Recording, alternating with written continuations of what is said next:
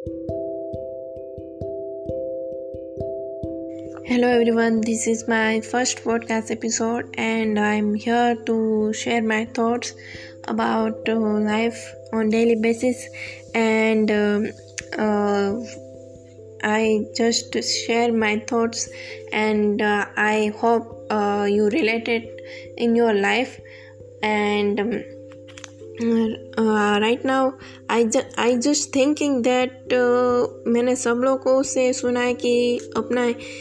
Diary maintain कीजिए और उस पर आप डे बाय डे अपना आपका दिन कैसा गया है, आपने क्या क्या किया दिन भर और आप किस बात के लिए ग्रेटफुल हैं वो सब लिखे। और वो सब मैंने ट्राई किया है और मैंने भी अपनी एक डायरी लिखना शुरू की है जो मैं कभी नहीं करती थी। और मैंने भी पिछले 2 महीने से नहीं पिछले 1 महीने से मैंने डायरी लिखी है और उसमें से ऐसे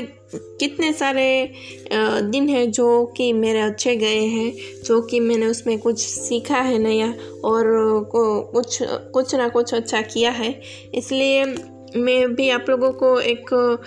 सजेशन देना चाहूँगी कि आप लोग भी डायरी मेंटेन कीजिए, डायरी लिखना शुरू कीजिए। पहले आपको थोड़ा नहीं पसंद आएगा, फिर आपको लिखते लिखते आपको उसकी आदत हो जाएगी और आप फिर बाद में आप पढ़ेंगे कि आपके दिन कैसे गए पहले के, तो आपको पता चलेगा कि आपने कितना अच्छा किया है उन दिनों में और कितना आपको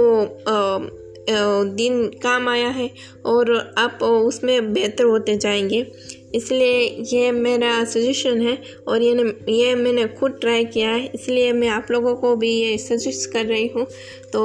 ये रहा मेरा आज का एक्सपीरियंस जो कि मैंने आप लोगों के साथ शेयर किया है। Thank you for listening me and I will meet you in next episode and thank you once again.